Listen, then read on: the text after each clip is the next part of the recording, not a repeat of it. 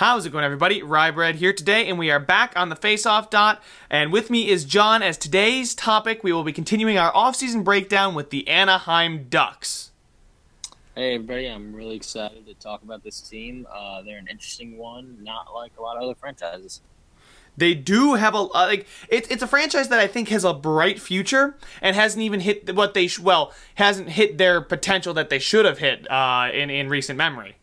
Yeah, it's definitely peculiar. They have a lot of guys coming up, but they also have guys like Getzlaf and Perry and Kessler, who are the old forward core that's coming out.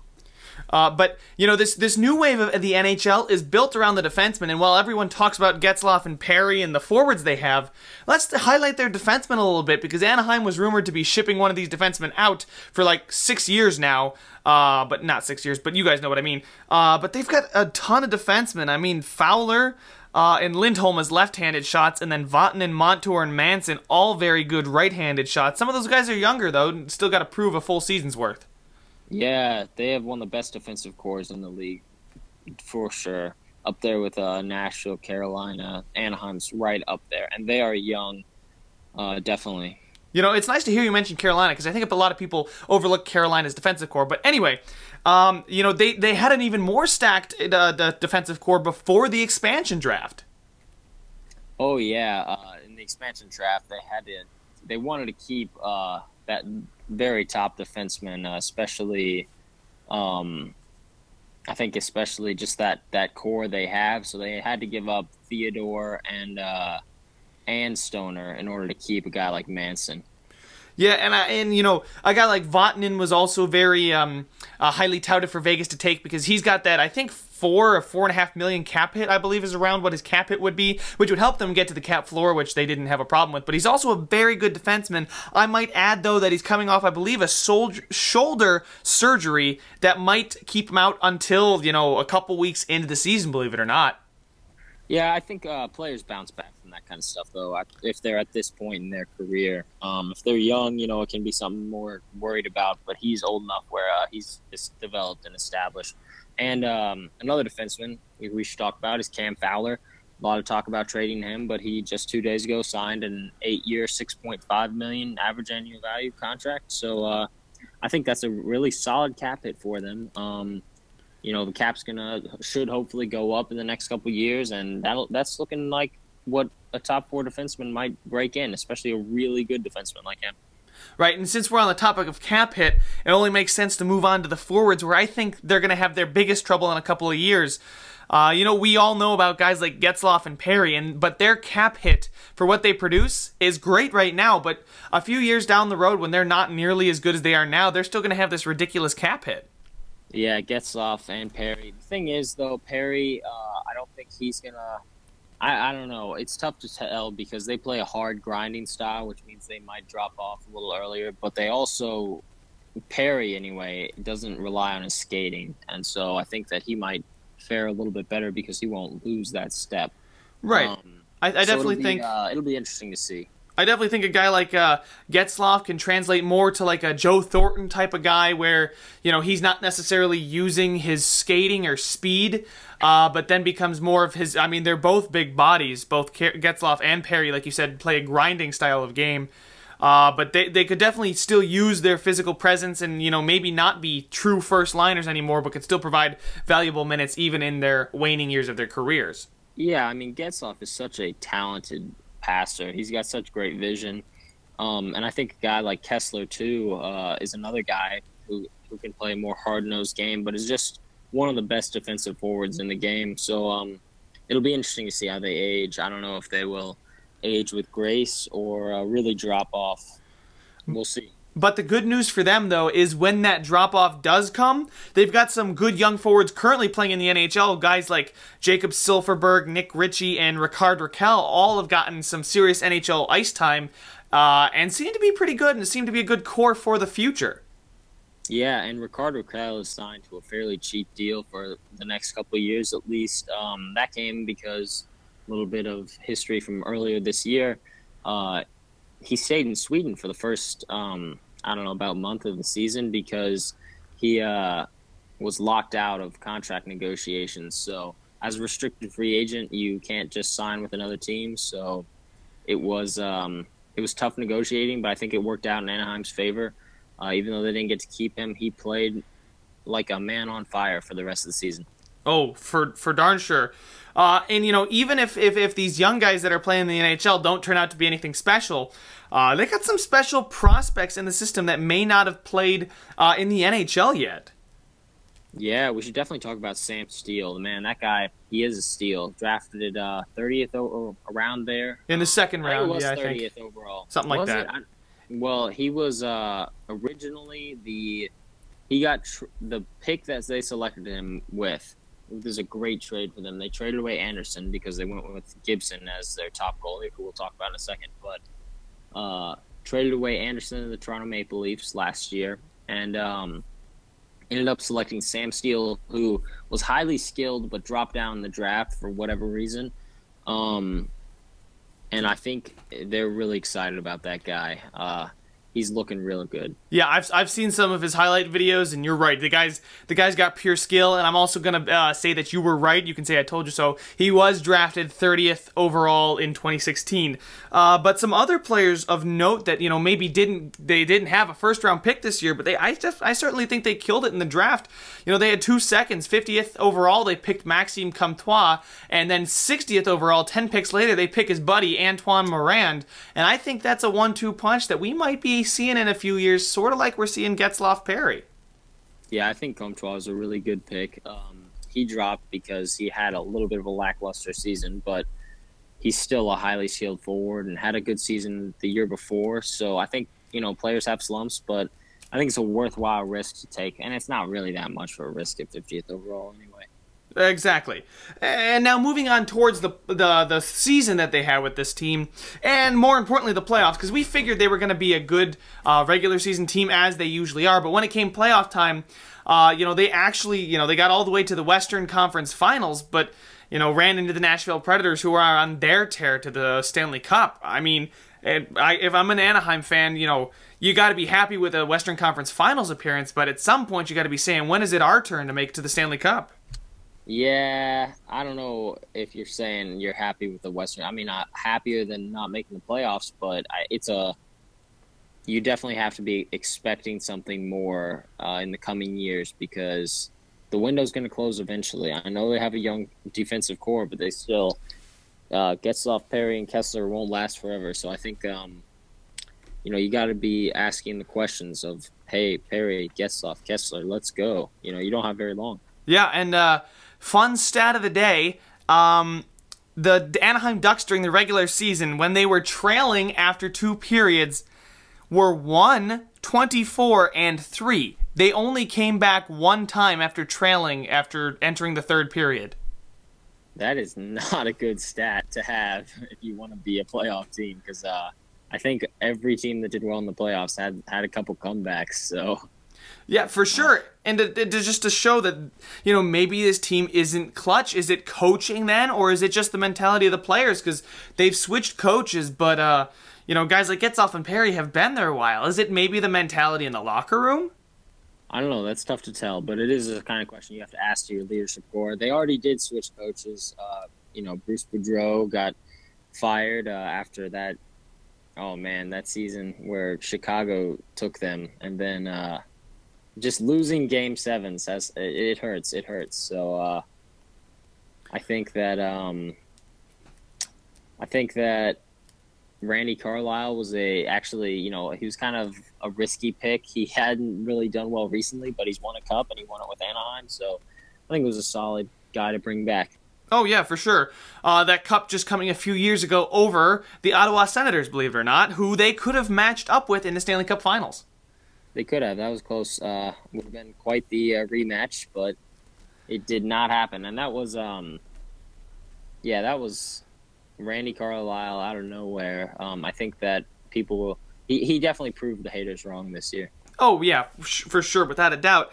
And as far as this team making it to the Stanley Cup Finals, like you're saying, these guys aren't getting any younger. Yeah, their future looks bright, but we don't know how this team is going to play in 2-3 years. So. Are Getzlaf and Perry going to hit that wall we were talking about? I mean, they certainly seem to be a dominant punch, although Perry was a little bit absent for most of the playoffs, if you ask me.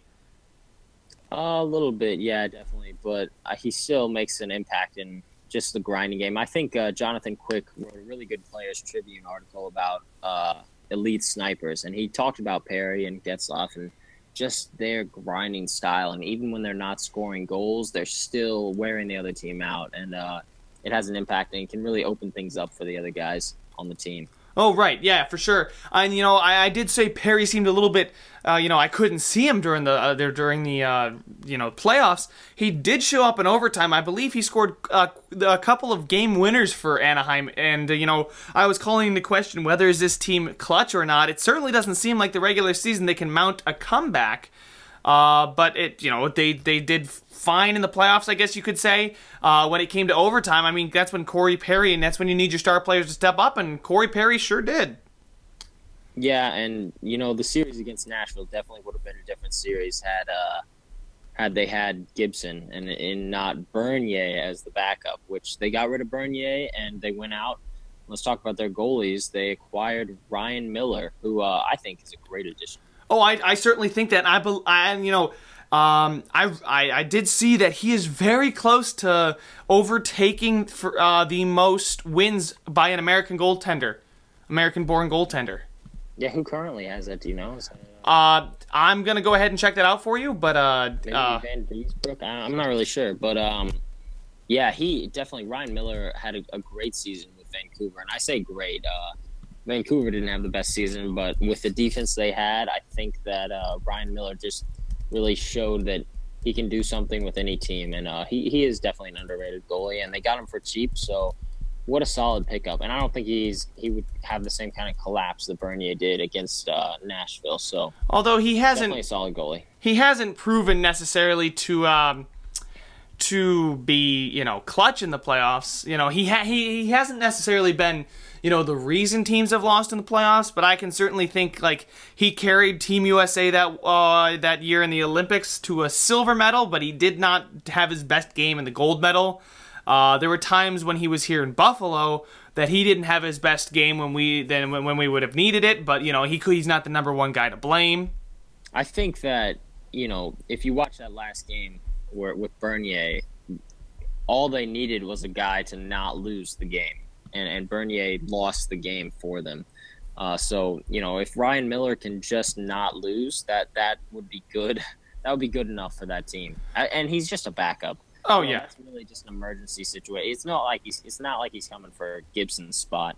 He's the solid it's Gibson's team. So. Oh, yeah. And to answer your question about who he's chasing Tom Barrasso of the Pittsburgh Penguins, who has 369 wins. Ryan Miller has 358 wins in 76 less games played. I would not have guessed that. I would not have guessed that. Yeah, I know. That's if any of you out there guessed that one, good for you. But because I was not guessing that one off the top of my head. Yeah. Well. Anyway, those are the goalies. I think they are looking good because Gibson is still young, and as long as he doesn't have any more injury trouble, they should be set solid on that front. And talk about another guy on a very team-friendly contract. We highlighted how negative the contracts for guys like Getzlaf and Perry may become.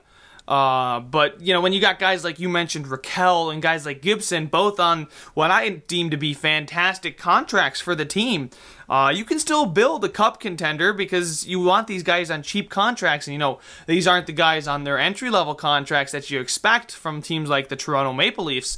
But you certainly don't have these guys tied up for $6 million like they probably should be, $5-6 million. You got them on $3 million deals, basically. What is Gibson? Do you have the numbers? Gibson, I believe, is $3 million for 3 years. I mean, that is a bridge deal, but and I think that's a good one because they want to contend for those next 3 years, and then he can get his payday afterwards. Right. Yes.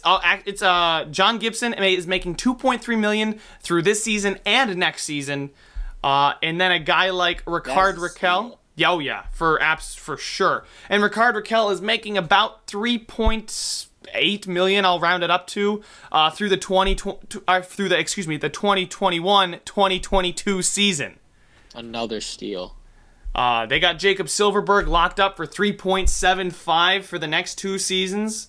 See, that's how they're able to contend even with monster contracts of Getzlaf, Perry, and Kessler. Although, if I were a Ducks fan, I might be looking at next season and looking at some of the guys that I'm going to have to re-sign and actually give a decent paycheck to. One guy that sticks out is Nick Ritchie. He's going to want a bigger contract than his entry-level contract. But I think they'll look at another bridge deal kind of thing like they did with Raquel or Gibson. For sure. And then Josh Manson as well is an RFA next year. Yeah, the defenseman might be the tough. I think Nick Ritchie they can sign for lower, but the defensemen that are playing tough minutes are going to ask for more, especially a guy like Manson. He obviously has a lot of leverage if they traded away Theodore and Stoner. Oh, man. Stoner, thank you. In order to keep him, I think that he has a lot of leverage to get a lot of money because they don't want to lose him for nothing. Oh, and here's another guy to add to that list of players they need to sign next year, Brandon Montour. So there's a big part of their defensive core, that young defensive core, is going to want to get paid next year. And they're only going to have about 18, 19 million of cap space next season to sign all these players. The thing is, though, they have other guys coming up, like Larson, who can replace these other defensemen. We might see a trade of one of these defensemen out of there to bring another one of their prospects up and not spend too much to the cap. Oh, yeah, for sure. They've got only, if you're not counting if you count entry-level contracts as well, not any of the guys that, I'm not going to count a guy like Jacob Larson here, but they got 4 defensemen under contract next season, and they've got $18.6 million in cap space. Plus, they're only going to have about 6 forwards signed, so I'm pretty interested to see what Anaheim does at the trade deadline, first of all, but more importantly, next offseason. Yeah, definitely. That'll be something to keep an eye on. I think it's one of those situations that we're seeing with the Washington Capitals. When you've got these stars and you're a perennial cup contender, how long can you keep that up, especially when guys get paid? It's all about the scouting and the front office, how they draft. Do they draft players that can step in and replace on these entry-level contracts, or can you find cheaper talent, in-depth talent, like guys like maybe a Patrick Eaves, but he even got a decent contract coming up. Yeah, Patrick Eaves is a guy that was definitely worth the trade from Dallas, I think, and then this free agency signing. I think that was a solid pickup. Oh yeah, I'm kind of hesitant about a guy making $3.15 million at 33 for the next 3 years. That is a tough one. But, we saw something like the Toronto Maple Leafs do that with Patrick Marleau. So, these guys are making this money through to their mid to late 30s. But you bring them in there to be good leaders, good veterans, and maybe bring these young guys along. Nick Ritchie's only 21, and I certainly think he'd look up to a guy like Patrick Eaves. Yeah, but I don't think you can be signing. For a team like Toronto, it makes more sense since they're so young. But if Kessler, Perry, and Getzlaf aren't doing that job well enough, then you got another problem. Well, that's true. You got a whole leadership issue there. Maybe that's why they're not quite good enough when it comes down to they're trailing after 2. They're trailing after 1 isn't much better either. They only won 3 games out of 19 chances there, and when they're trailing after one period. Wow, that's crazy. So if they're losing at the end of any period, they've only won 4 times this past season. That stat to me is pretty telling, because it means if they don't jump out to an early lead, they're not going to win a ton of games. Yeah, I think that you can see those stats change from year to year, though. But that's definitely one that is not a good look. I'm thinking this brings back to your point earlier about how this team is a little bit more of a grinding team and how they play that physical style of game. Can they keep it up? And I think that, a grinding style of hockey just naturally leads to more defensive game. They were 31-9-5 when scoring first, but, and then those numbers I said when they're trailing at the end of a period, I think that's pretty telling how dominant they are when they're winning versus, how poor they are when they're losing. Yeah, grinding teams can definitely benefit from an early lead more than other teams, and can be hurt from an early deficit. And that's why I think the signing of Ryan Miller is important, because he may not be your starting goaltender, he may not be your number one, but he's probably going to get the job done for you more so than a guy like Bernier when Gibson needs that relief. Yeah, that's definitely such an important pickup. So key especially when you see the job Bernier did, who I think Bernier got signed also. I can't remember who. I don't know where he would have gone, but I think it was just today, actually, but I'm not sure. It might have been Calgary. I don't know. Yeah, but definitely Ryan Miller would be an upgrade in my book. Some other signings, they got Tokarski for a little bit of depth, saying Miller possibly gets injured. He's getting up there in age. And then a forward, Derek Grant, who's bounced around a couple of teams, could be a decent guy that could come up in case. He cannot score to save his life. He's been on both Buffalo and Nashville and cannot score. No, not at all. But, I mean, that's not necessarily what the Anaheim Ducks need. I think they need pure goal-scoring talent. But, he's a depth guy. He's not going to be a second liner, somebody that's going to come in and make an impact. He's going to be a guy that'll give you good minutes off the bench. Yeah, definitely. And I think, he was going to get signed by somebody, so. Yeah, he's a very good depth player for the league. A guy like him. So, where do you have this team finishing up this next season? And do you see them maybe making it to the Stanley Cup Finals, or are they going to fall short? If I'm a Ducks fan, this is going to hurt, but I think they lose to the Edmonton Oilers in whatever round they meet up in. Could be the conference finals, could be the second round, but we'll see how that shakes out. But I don't see him making it past McDavid. It could even be the first round, assuming that neither of those teams gets the first seed in the Pacific. Or you never know where they'll shake out, but I think they lose to the Oilers. Yeah, I definitely think that the speed and the talent of the Oilers, their resurgence of late with the speed style of game that the NHL is going to. And now I'm not saying that the Ducks don't have speed, and their style has certainly been successful over the previous years, having very decent playoff runs, probably not as good as their fans would have hoped, but I definitely think they can make it into the second round. But like you said, if they meet up with the Oilers, I'm with you on that one. I think they don't match up well against a team like that. I know they just beat them this year. They did just beat them, but I think the Oilers, now 1 year older, more experienced, and they are a generally younger team, and I don't think McDavid loses another series against them. No, I definitely think that team, he's going to have another year. He's going to get better, which is kind of scary to think. It's terrifying. But yeah, I don't see them making the Stanley Cup. Well, thank you guys so much for listening. Have a happy 4th of July to all you listening out there. And thanks for listening to another edition of the Face Off Dot.